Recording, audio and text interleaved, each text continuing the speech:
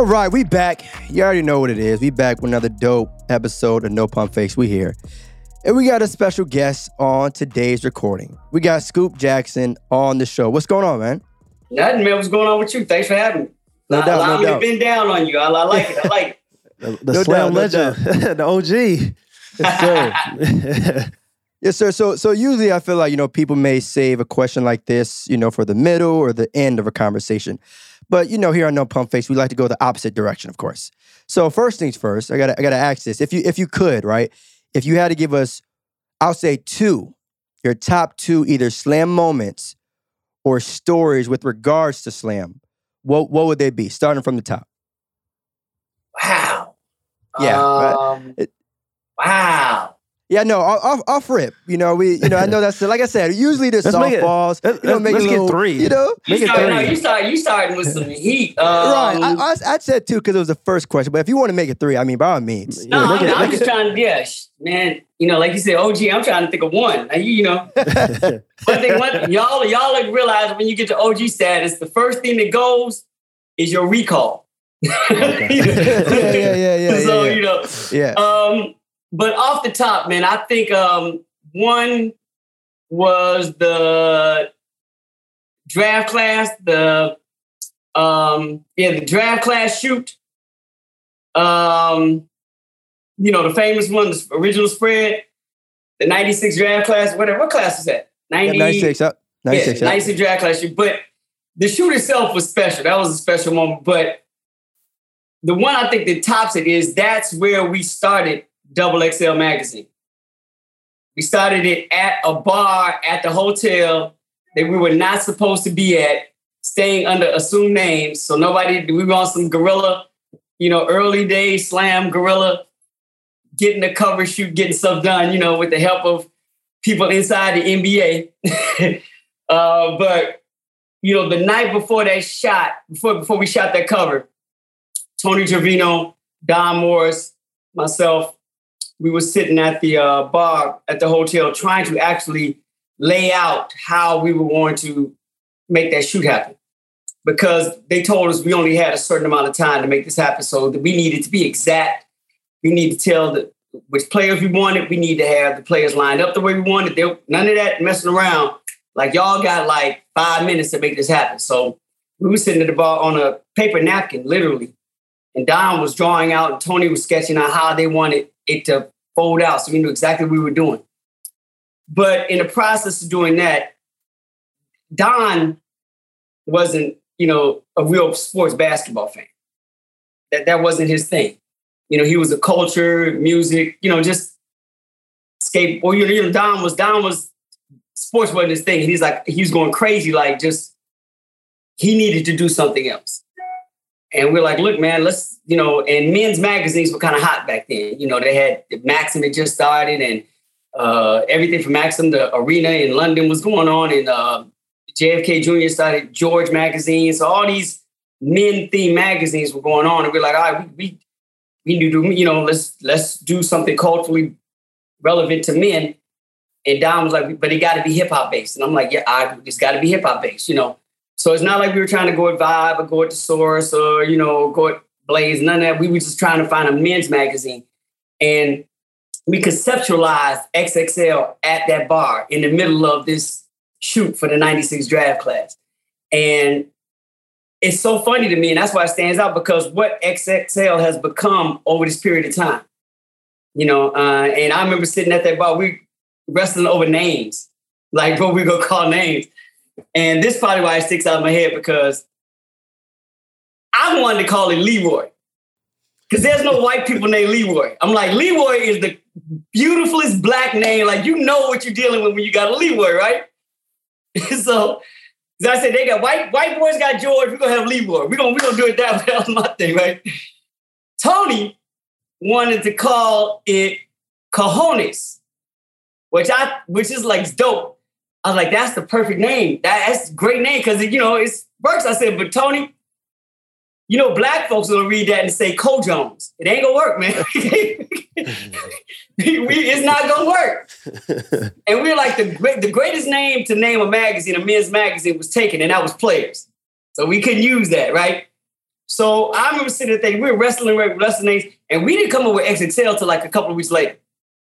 I remember Don and Tony actually pitched the concept to the president of the company at the time, was Stanley Harris. And he basically said, you all have made me so much money with Slam. Whatever idea y'all come up with, I'm good. I'll bankroll it. So there was a lot of trust there. And Don literally kept messing around. You know, I was messing. We were all kind of just brainstorming over the weeks with names and stuff like that. And, you know, my thing is looking at the Black magazine culture at the time. I just didn't want the magazine to start with the letter E. You know, there's Essence and Ebony. And I'm like, you know, we got to get beyond that. You know, so I wanted it to speak to a different audience. And I forgot how he came up with it. I think he was at shopping and saw a hang tag or something like that. And Don saw the letters XXL, standing for extra large. I think it was an item. And he, you know, him being a graphic design genius, he blocked out those letters, just everything else around it, and looked at that and just thought of how it would look on, you know, a cover of a magazine. And he said every other, you know, magazine you see out there, the name, you know, is stretched across the top of the mag. You know, it's you know, there's no space. It's just the name, and that's really the sale. And all of a sudden, they even vibe with this big 4 letters was still stretched out. He said, just corner this. You know what I'm saying? Just look at it as a corner. You got so much space to deal with from an art perspective and all this. He just looked at it as that's what's going to make this magazine stand out. That's what's going to make this magazine unique. And, you know, looking at the name, looking at putting it in a red block, you know, that was kind of what Ebony did sometimes. He said, just look at the red. He just designed it in a way that it was more of the design aspect of the name XXL or XXL, as opposed to just what it stood for, extra, extra large. And his whole concept, like, we got to deal with this magazine. It's like dealing with hip hop on a higher level, you know, not the extra largeness, but this is hip hop on a different level. And we're like, that's genius, you know. So that's what that's the one I remember the most because of what came out of it. Mm-hmm. You know what I'm saying? That was the one I think that was the most special, and we were able to really dive into things. So I think that's the number one. Number two, I think probably Tony's risk. I got it. It's easy. Tony's number two would be Tony's risk of putting Rafer Alston on the cover. Because at the time, you know, this is like before the Skip tape came out. You know what I'm saying? This is like 5 years before that. But we knew who he was by watching him, you know, as a teenager. So we were familiar with Skip for real. So when he finally signed on to Fresno State, Tony had the concept of like, yo, boom. And I remember Tony and Dennis going back and forth about this, but Tony, like, you know, just his genius was not who Rafer Alston was, because he sold that as speaking to what our magazine was about. We're about the culture of basketball, and we know who this kid is. And this isn't, you know, he speaks to everything that we built this magazine about. But his just genius, and like, it isn't the cover, it isn't him, it isn't the shot. It's not even the tagline. It's under the tagline. It's the name you never heard of. Because the best point guard in the world, he's like, that's what's going to sell the magazine.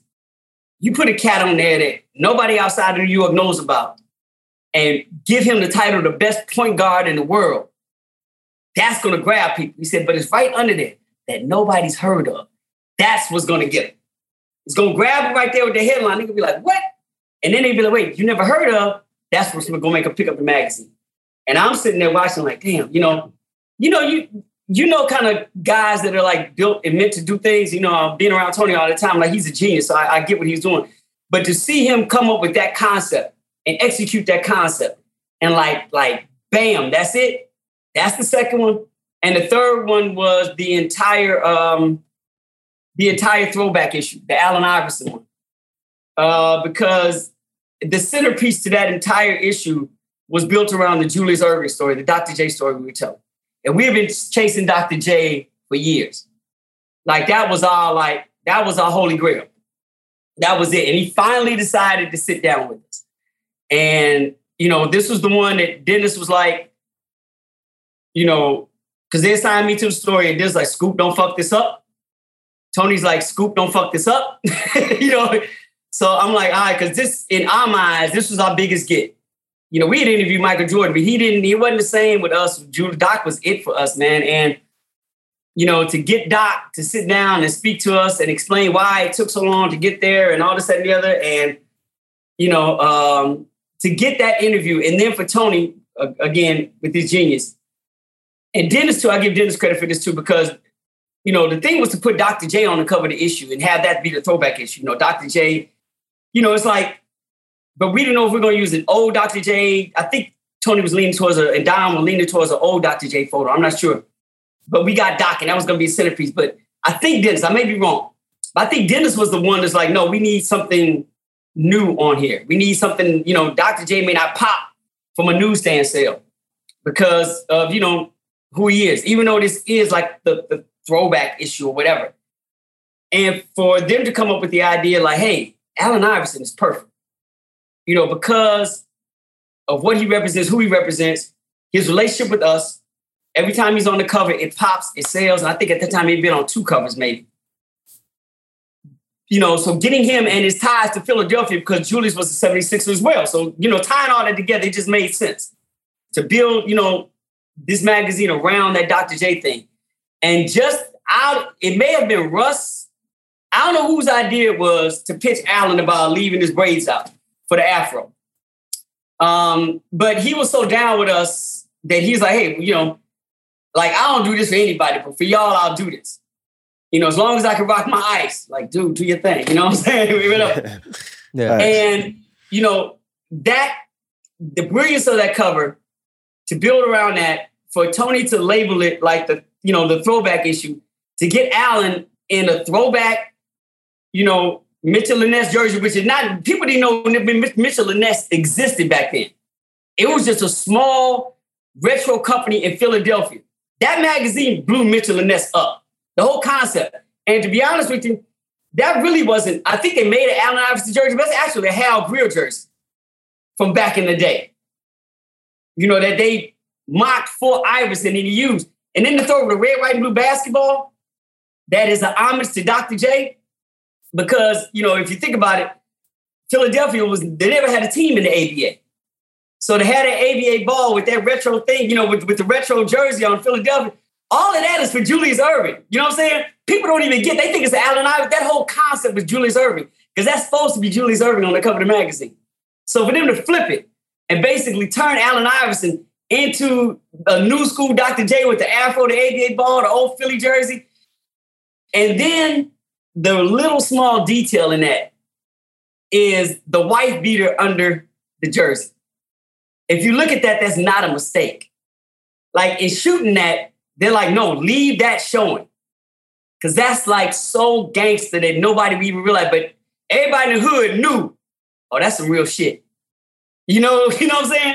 That's like not caring that somebody's shoelaces are out of place on a photo. You know, it's like, that's that real thing. And that's what made that whole thing so special. So those are my top 3. That's a heavy 3.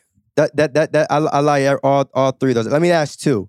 Right, so the ending of that, we talk about Allen Iverson, right? Do you think the game of basketball will ever see another player with the type of impact that AI has had on the culture? Because AI was right, like Twitter, right, pre-TikTok, but even still with the level of fame that he had, and now, right, think about in the world that we're in now with 2022, do you think we'll ever again see a player like Allen Iverson have that type of impact on the culture? If you had asked me this 10, maybe 20 years ago, my answer would be no. You know, but I've learned over the course of my time and that period of time I just mentioned that, you know, history doesn't repeat itself. It just gets remixed. You know, so I believe we will. I've learned, like, I never thought that we'd see, from a basketball standpoint, I thought George Gervin was the one player that we would never see again. Nobody that small, that skinny, that could score like that. You know, that frame, that had the ability to score. We would never, ever see that again. I thought we'd have a chance to see another Michael Jordan. We'd have a chance to see another Larry Bird. I'm pretty sure we're going to see another Magic Johnson, you know. And those players that were unique, you know, even when Nate Archibald was able, somebody that small, having that type of impact. And, you know, I'm pretty sure we'll probably see somebody at some point, and it may be Trae Young, that leads the league in scoring and assists. Like as a kid, I'm like, that's never going to happen again. Whoever thought we see somebody averaging a triple-double like Oscar Robertson and then Russell comes on. So I've seen things come along, but the one thing I knew for sure we never see because of how NBA bodies have gotten so much bigger and stronger now. Unlike George Gervin is the anomaly. You know what I'm saying? He's the unicorn. We'll never see that again. And then here comes KD. It's like, damn. So I've learned to never say that because it just takes a matter of time. Sometimes it's 20 years. Sometimes it's 30 years. Sometimes it's a couple of generations before we see something like that again. So to answer your question about Allen Iverson, I think we're going to see it, but it will be remixed. You know what I'm saying? It will be something different. It will be taking into consideration all of the things that are in play right now or will be in play down the line. With nothing really being new or nothing taking anybody by surprise because of social media and people not coming out of anywhere, will have that impact. I think we're seeing a slight version of it, maybe in John Morant. Yeah, that's what I was going to say. A little bit, but I don't know if Ja's going to be able to transcend the way Allen has. I don't know. It's going to be interesting if he can transcend the sport the way Allen did, because Allen represented so much more than just basketball. And what he did was still fascinate people for over a period of, 12 years maybe? Something like that. And that's kind of where Steph Curry comes into play. It's not what Steph Curry did 8 years ago, or 6 years ago that was fascinating. It's kind of what he's doing now. The fact that he's been able to still do it over this period of time. And that's what fascinates us. And that's what fascinates us. Allen's like, this ain't going to last. There's nobody, there's no way this small cat playing the way he plays is going to be able to sustain this over the course of a legit career. So let's enjoy this while we can, because it's not going to last long. But then it's like, damn, 7 years. Damn, 9 years. Damn, 11 years. You know what I'm saying? It's like, when does this go? That's when you start appreciating it. And when we watch Steph get to that point now, it's like, we're still fascinated. It's going to be interesting to see if John Morant's going to be able to sustain this level for 10 more years. You know what I'm saying? That's what's going to be interesting. And if his style, if his commitment, if his sense of freedom, and that's to me the thing that stands out about Iverson in answering your question. It's not just what he represented culturally. It's what he represented as us as Black individuals when it comes to sports. He showed us what freedom looks like. And to me, there's only been a few Black athletes been able to do that. Ali was one. To show you this is what freedom looks like for us in the space of sports, where I'm going to be me. Like my principles, my belief, my Blackness, this is me. And this country and this society and this business that I'm in is not strong enough to change my core. It's not strong enough to make me compromise anything. That's what we saw in Iverson. That's what we saw in Muhammad Ali. I don't know if we're going to see that in John Morant. We may see it. But to see that transcending athlete in basketball, we may see it, but it's going to take more than just that, because to me, in Allen Iverson, it's going to have to be that individual that embodies what our freedom at that time looks like on the court. And I don't know if, I don't know if Ja's it. I don't know when we're going to see that athlete, but I do believe at some point in time, we're going to see that again. Do you think it's going to be harder with the way the generation plays, like for like social media and stuff, compared to back in the day? I think it's going to be hard. That's a good point. I think there's twofold. I think, yes, it can be harder because, like I said, you can't take anybody by surprise, and it's everything everybody's doing is right up there in front. So it's going to be harder to have that type of generational impact when we already know who you are. You're telling us who you are throughout the course of this. So your journey is already exposed by the time you get to a certain stage. So that's going to make it harder. But it's going to allow you to have more people following what you're doing and your journey, because it's going to be easier because they have the access to you. You're going to be able to group more people together and have a gathering, have a following, and be able to get your voice out there much louder. And you're going to be able to do it on your own accord, as opposed to waiting for the media to sell your story to the rest of the world. You're going to have some control of that by yourself through the advent of whatever social media outlets will be around, that are around now, will be around the next 5 to 10 years. So I think, there's that gift and that curse is going to work with and against what you just asked. What I do think, though, is going to make it more difficult. If we look at the path we're on right now, and I don't see a change coming anytime soon. I think we're at the beginning of the next phase of how we're going to function as a whole country with the divisiveness and people really like embodying how they feel and being emboldened to, express how they feel, especially when it comes to matter of race and power. I think that's going to make it harder because the fight on the other side of what your freedom looks like is going to get tested in ways that probably weren't around when Iverson came up. That test from the other side of the anti-Allen Iverson wasn't as strong as it's about to be. So, when they start, when you see an athlete that is, a black athlete or an athlete of color that is expressing what the sense of minority freedom looks like, the anti-woke side is going to be like, nah, we're not going to lay quiet anymore. You know what I'm saying? But this is going to be up front. So, and we're seeing it very stark right now. So that athlete who is going to be that voice or be that embodiment of freedom, that's what's going to be hard for them, I think, in the future. Because I don't think at any point we're going to see the downside of the anti, quote unquote, freedom movement start regressing. Especially when you start seeing the Supreme Court start making like judgments that are affecting lives, on another sense of freedom. When it gets to that level, that shows you that this is not going anywhere anytime soon.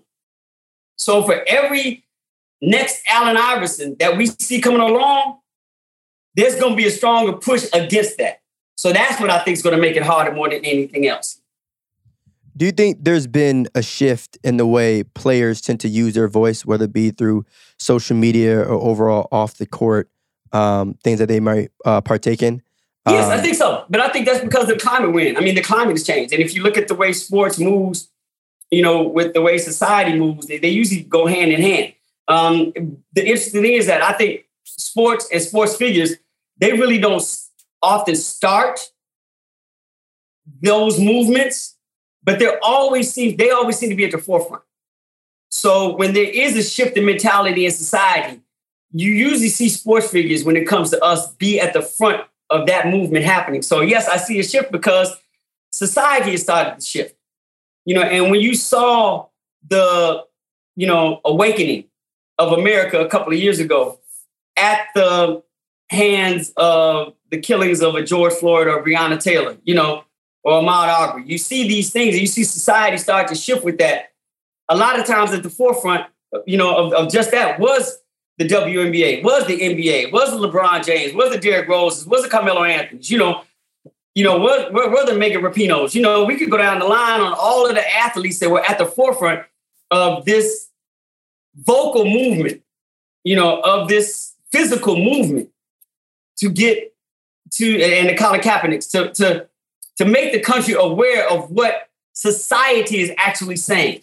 Like I said, the athletes didn't start it, but they're at the forefront of it. So I think we've seen that change right now because it coincides with what happened in the 60s, and the movement going on. We mentioned Muhammad Ali's and we look at, all the other athletes that were Jim Browns, and, just everybody else. And we go back to the 40s where you looked at, how, Jackie Robinson and, those guys, the Don Newcombs, started infiltrating white society to find equality for us. And that was what Dr. King used as a model to how he was going to stage what he did. When he went back and talked to them and thanked them for showing him the way to be civil and make change. Where we're looking at Dr. King as the father of the civil rights movement, but he watched baseball players set the example for how he was going to strategize his movements. We look at the Jack Johnsons and the original boxers from back in the day in the 1900s, what they had to go with and deal with. We look at the, Jesse Owens, going up against and representing America going against Hitler. You know what I'm saying? So you look at athletes always at the forefront of it. So you look at what's going on now, but if you really look at it, there's always been a societal connection between athlete and society and movements. That I do think society starts it, but the athletes, for the most part, always get to the forefront and become the strongest and premier voices of those movements. What's your perspective on how the game of basketball is kind of covered today? Because when you talk about like the way society is moving, I kind of look at like basketball as being the one sport where the media or just people in general constantly are kind of like chastising the players, like having something negative to say about the players and stuff like that. Of course. And I hate to say it, they're supposed to. Name me another business inside of America where the workforce is 80% of color and has the power to leverage situations the way the NBA does. Just name me one. So they're supposed to, I can't find one. We can look at the entire culture of hip hop. That's not that. We see all this movement and engagement and the power that's, what we're seeing, the power that's shifting with Black film and the power of that. They don't have that type of leverage, inside of filmmaking. They don't see that. We don't see that in the arts. We don't see that at all. We don't see that in design. We don't see that in, in television. Where we're seeing a lot of more Black presence and Black power movers from, Shonda Rhimes to, whoever. We don't see Kenya Burris. We don't see that type of leverage with those type of numbers in those industries.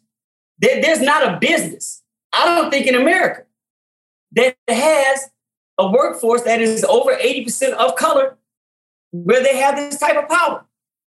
So, of course, there's supposed to be, some backlash and pushback on that because this is something that America has never seen before. And America doesn't want to see this. They don't want this. They don't know how to react to this. They're not used to seeing, brothers or sisters having this much, leverage and power to do what they want to do. And even though we're not running the league because, the Black ownership is still low, there's, Mark is the closest we're going to get to a Black commissioner in sports right now. And, if you look at the executive boards, it is, there's a small percentage of us in there. Yeah, 2%. So we're there, but still a small percentage. But it's the labor force that has power. And because there are not too many Fortune 500 or Fortune 1000 companies in America where the workforce is that strong and the population of it is, runs the gamut of being, like I said, at the 80% percentile of people of color, they don't see that. So, yeah, I get where the scrutiny is coming from because this is a threat to the power structure of America. You know what I'm saying? They're not. No, y'all aren't supposed to have that much power. Not like that. So it's supposed to come. My thing with us is recognizing that it's going to come and continue to navigate with that. And not be surprised or taken aback because, they don't like us or, they're going to push back. No, we should expect that because we should know that this itself is the unicorn of America. Seeing something like this, the entire culture of basketball, especially from an NBA standpoint, where it's like, oh, no, this is not supposed to happen. And if it does happen, it's not supposed to be successful. And if it is successful, then it's got to be successful only to them. We can't support this type of success. So, yeah, I totally get it. And I think it's going to be a fight that we're going to be in. And I love the fact that we're not backing down from it. And we're continually to push forward with it.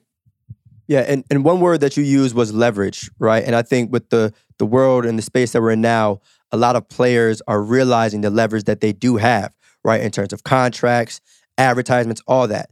But unfortunately, right, there's an audience, a group of people that feel like players should just do what they're told. Even though they bring a wild amount of value for everyone in this industry, they're still looked at as being like, oh no, you should do this, you should do that.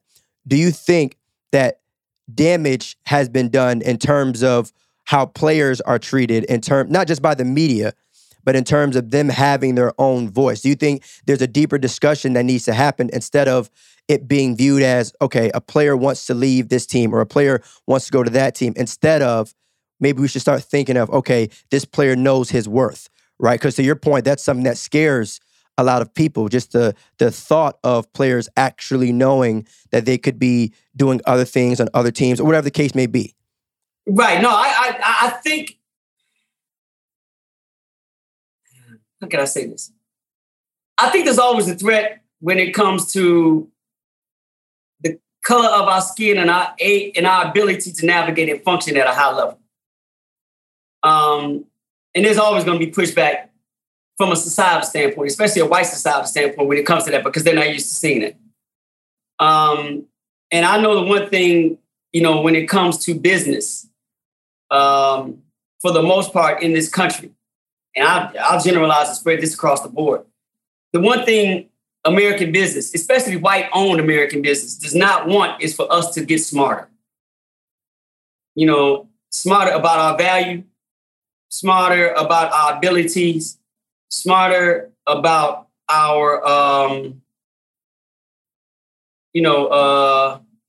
leverage, for lack of a better word, smarter about what our true value is. They don't want us to understand that and be able to insert that into what it is that we do, quote unquote, for them. So when we're looking at basketball, specifically the NBA, for the players to understand the simple fact that, owners can complain all they want about not making money, but I don't think it's happened once. There hasn't been an owner in the history of the NBA, I don't think, that has gone broke paying players. They may go broke for other reasons, but they have not gone broke from paying players. And I think players understand that. And I think the players also understand that they are the commodity that makes this business run. That fans don't necessarily engage with teams because of who the owner is, because of who the vice president is, because of who the video coordinator is. You know what I'm saying? Because of who runs ticket sales, because who's in charge of advertising, because who is the head of analytics. That's not why fans engage. That's not why, you're able to buy an arena and co-partner with the airlines and fill that arena 41 times a year with 23,000 people. It's not because of those people. It's because of those 12 dudes that collectively get on the court and play a game that entertains other individuals. You know what I'm saying? So when players recognize that, even though they do sign contracts, when players recognize that and understand that I have the ability to exercise my space and instill what I feel my value is on this marketplace, then there should be no backlash to it.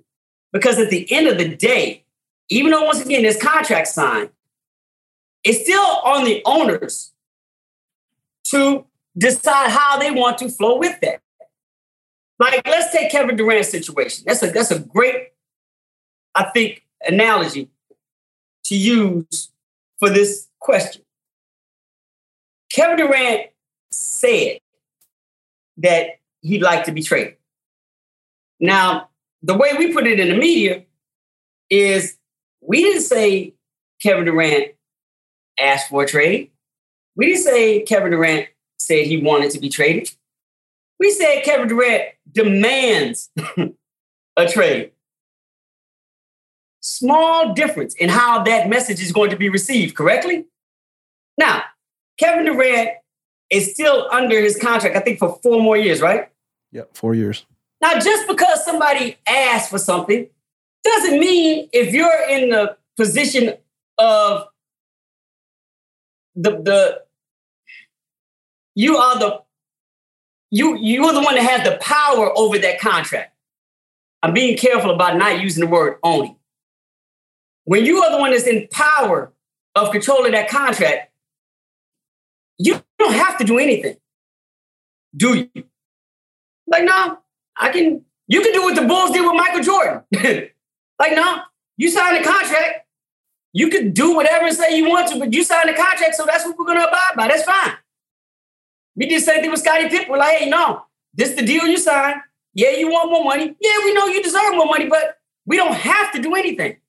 Now, the player could be unhappy. The player does that and the other. Whatever the player does, that's fine. But you are still in somewhat control of how the situation plays itself out. So, why are we mad at the athlete if ownership does something that they asked? They're the ones that's still in position to make that decision. You know, and it's funny especially when it comes to Black individuals and contracts and deals signed and holding up your end of the agreement, because in business, it happens all the time. Like, not in regular workforce thing. I'm not talking about people that, work hourly jobs. I'm talking about like people that work for businesses at the highest level where they sign contracts, where they get salaries that are based on years. People break those contracts all the time, every day. But most of those individuals, for the most part, are not Black. They don't come from the backgrounds that the NBA basketball players do. And there's not this underlying sentiment of you Negroes should be happy because we rescued you from where you came from and gave you the ability to do this thing. We gave you the ability to make us millions of dollars, so you should be happy with those millions of dollars. No, but when you come from the Harvards, the Yales, the Stanfords, the Warford, all these schools, and you're in business and you sign these contracts and you're not happy with your situation, and you're like, you know what, IBM, I'm tired of being here as executive vice president. I want out of my contract because I want to go over to Google now. We don't make a big deal out of that. Yeah, it's only a problem. You know what I'm saying? It's not frowned upon because then it's just business. Yeah. But when we have the power to do that in a certain field, and one of the only fields we have in this country to do that, because of all those things I mentioned that come into play, beyond just skin color, beyond just, economic background that come up outside of positioning and all this and the other. No, that's not cool. We don't do that here. But it's the same thing that goes on. So, my thing is that it's on us to understand that narrative is always going to be painted in a way that finds us in a negative light. Because while this type of practice of wanting a change inside of a deal that you made is common practice across the board in American business, it's just not normal when it comes to us trying to enforce those changes. Yeah, and I think, too, when we talk about the overall structure of all this, right, I think we got to acknowledge that there's a difference between being an athlete versus being an individual. And I think sometimes people have trouble identifying those two things, right? As an athlete, you may have mixed opinions about how, a player, performed in a certain game, all that, cool, whatever, right? That is what they signed up for. But I think as an individual, we all want, the pursuit of happiness, right? We all want what's best for ourselves and our family, right? And like to your point too, we don't say this to anybody else, but the minute someone who is very talented in the game of basketball, decides to make a certain decision, all of a sudden we forget about morals. We forget about the fact that it's not a crime to want what's best for again, you and your family. Yeah, or you may just want something different. And once again, I hate to say it, they don't have to bend to your demands. They don't have to. But here's the thing, and this is where the catch-44 is in this, is that if you're an owner and you don't want to honor somebody's request for movement, you don't have to, but you're still dealing with a labor force that is looking at every move you make, and they have the decision on their end, when their quote-unquote deals are up, to not want to deal with you because of the way you dealt with other people. And I keep going back to the way Scottie Pippen and Michael Jordan were dealt with the Bulls. There were years, and still to this day, that players didn't want to mess with them because they're like, if you treated Michael Jordan, Scottie Pippen bad, how are you going to treat me? Now, yeah, as an organization, you're like, no, we're the ones that's in the position of power as ownership. And you're the one that, hey, you sign this deal, we're going to stick to that. Right? That's it. We don't fluctuate on that. We do not renegotiate deals in the middle of contracts. And you have the ability as the quote unquote power, the one that's position of power of that contract to stand on that. But keep in mind that there are 400 other individuals watching the way you handle that, watching how you deal with your quote unquote employees, watching how you deal with that labor force that is the one or two or three that are generating your overall millions for you. And if you treat them bad, now this is how we exercise our power. No, when my contract is up, when my deal is up, here's where I don't want to go. And they have to be very careful about that. They have to be very, very careful about that because that's the quickest way for you to lose money and lose power in whatever game you claim yourself an owner in. And that's another reason why I believe that why all trades are given at the end of the day, because they don't want that to happen. Exactly. But that's where the leverage is. And that's what people don't, I don't think that's one of the things that's the hardest thing that people have to deal with when it comes to accepting how players exercise their own sense of power in this. I think it would be different if they're like, oh, as players, why don't you just live out whatever deal it is that you made and then do what you have to do once that comes up. They, for the most part, wouldn't have a problem with that. But unfortunately, you're dealing with a space where your time is limited for you to function and generate not just your family income, but income for that organization. You know, it kind of goes both ways. Like, it's like, yeah, you got 10 to 12 years inside this game to build, you know, build generational wealth for your family. But you also have that same amount of time to do what you have to do for this organization. And the organization realizes that too. So they want to milk you for as much as they can as well. Because it's not just your family's wealth of their income that they're dealing with. You know, if you're Dirk Nowitzki in Dallas, Mark Cuban's like, nah, man, I'm trying to get everything I can out of you right now while I can, because once you're gone, there's no guarantee I'm going to get a Luka to repeat this again. So I'm trying to get out of you what I can. But that's where, for the most part, is on the owner's side to make the situation great so that you get a player like Dirk who never wants to leave. That's how that power structure works. And you get players like, hey, man, you know what? You see the way Dallas treated Dirk? I'll mess with Dallas. You know what I'm saying? In a situation like a KD where he asks for a trade and then asks for teams he would like to be traded to, if you can find a way to make that happen, Dallas becomes one of those teams that he looks at and is like, hey, you know what? They treat their players nice. Miami, they treat their players right. You know what I'm saying? That's where it kind of benefits and gives some type of balance to the playing field. And before we get off the subject, let's be honest. Let's be really honest. If the owners did, over the course of the history of this, let's go back to when this whole free agency, trades, player movement started. You know, if Oscar Robertson did not have to fight in court for players to have the ability to move within the league and not be treated like cattle and slaves and all this and that, if the owners had acted right from the very beginning on how they treated their labor and how they treated players, we never would have had this. You get what I'm saying? If they had done right and been straight up fair and treated those human beings like human beings, you never would have seen the players have to push back and try to ascertain the power that they're trying to get the way they are now. It's the same thing I say with us in the media, where they talk about all these athletes now using and having their own platforms and not having to deal with us in the media. That's on us. If we had been fair with them from a media standpoint, the athletes, they never would have run out and looked for their own voice. They would have trusted us because we treated them fairly.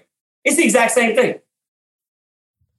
Yeah, and one of the final questions that I have for you is, what do you think can be done for us to improve the balance? Right? What do you think can be done for there to be a true adjustment? So to your credit and to your point, there actually is somewhat of a level playing field between the players and the media, right? The players as well as general managers. That way it's not just like a back and forth battle between all parties. What do you think can be done to really make all parties in this situation satisfied? The change in mentality of white male ownership. That's it. Yeah, that's really it. Once, and it's hard for people to think that way in a country that's built itself on the power of exercising ownership, and exactly what that word means and what owning something actually means and how you're supposed to function as an owner. And when you're dealing with the industry that is probably 90% when it comes to ownership, and that, that 90% is white, and that ownership, that 90% is male, and white males in this country historically have conditioned themselves to believe that, the functionality of an owner is this way. I own, you don't. I say, you do. That's kind of the way it flows. As long as that mentality exists, then everything's going to be the exact same. I think there are unique situations in this country when it comes to business and ownership where the labor force should be treated more like a partner. As equal is not actual shareholders, but equal in shareholding. That there's equity there. That if we work together, we are stronger. If, I kind of drop the owner labor mentality, we can function and flow better. And I think the NBA happens to be one of those, unique companies where the labor force really is the entire functionality of that business model. It really is. And until ownership across the board changes the mentality of what being an owner is in this particular space, then nothing's going to change. Nothing at all. And I unfortunately, I don't want to be a pessimist about this, but I really don't see that changing, because then the NBA would really have to be unique in contrast to every other business that functions in America. And I don't see NBA business owners across the board being that much different. You know what I'm saying? Like, every other business has that same mentality. Why should our mentality be different? I really don't see that happening. Of course, unless that particular dynamic changes. So let me flush this out a little further.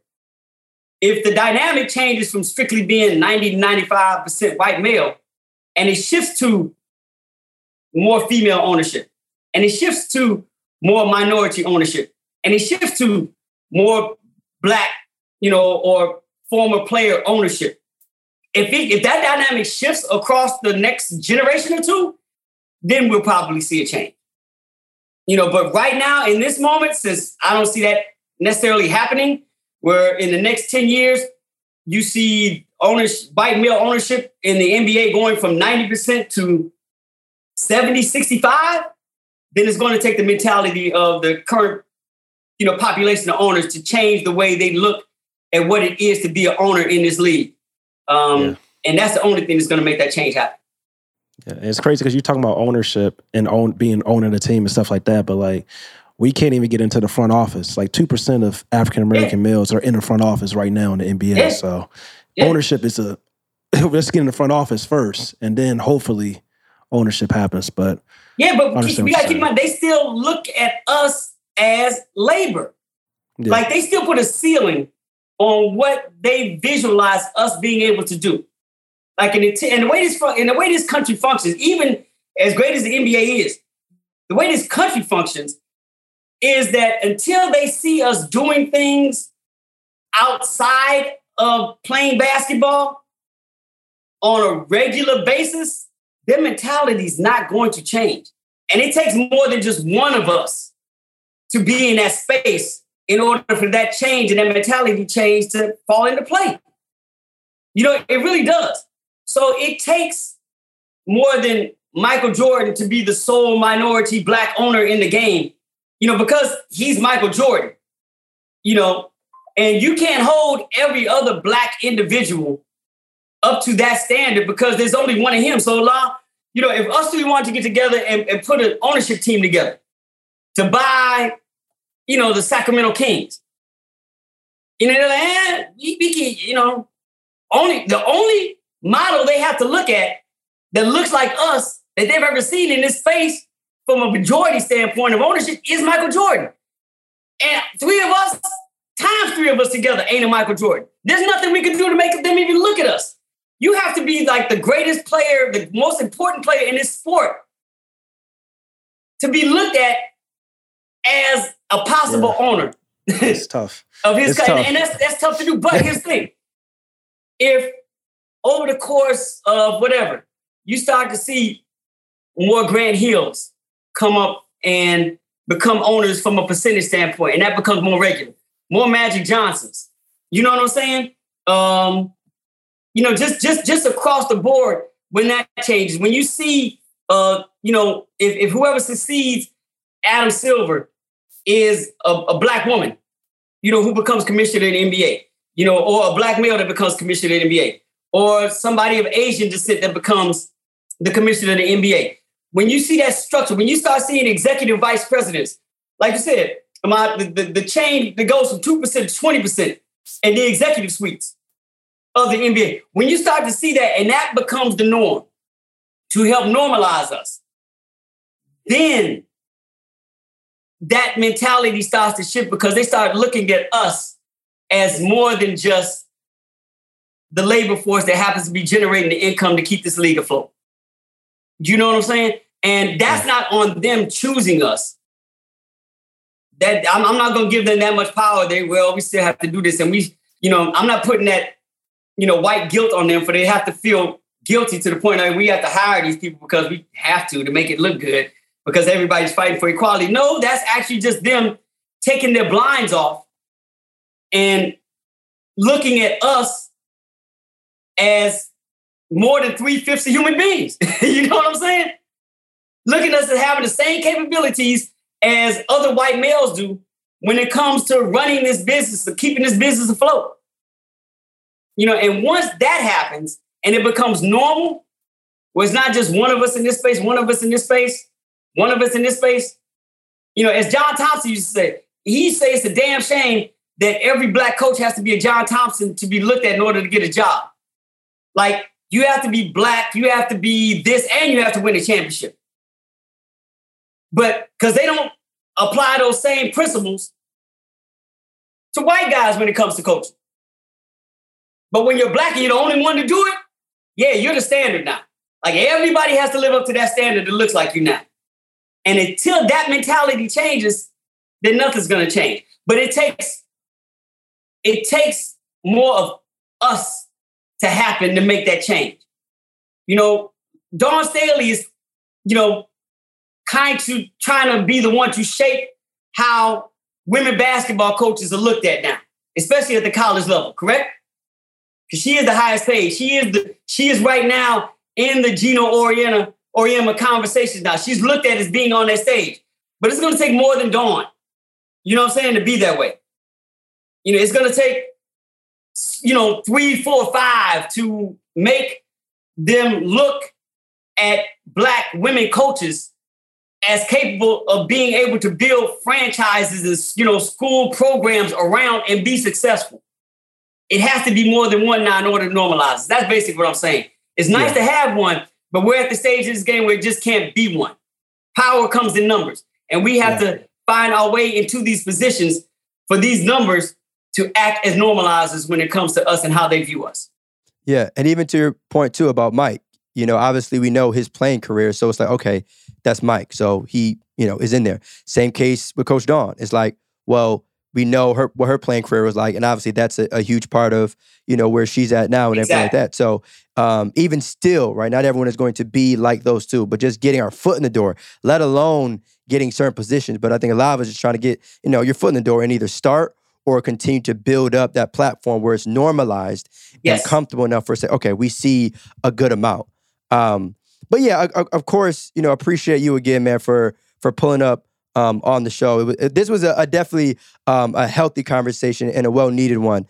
Ahmad and I, obviously, we always get into back and forth about, what's kind of happening around the league. But at the same time, it's important for all of us, to kind of reflect on where the world is in terms of the landscape and overall statistics and things like that. So it was definitely a much needed conversation. I think it's important because for us in this country,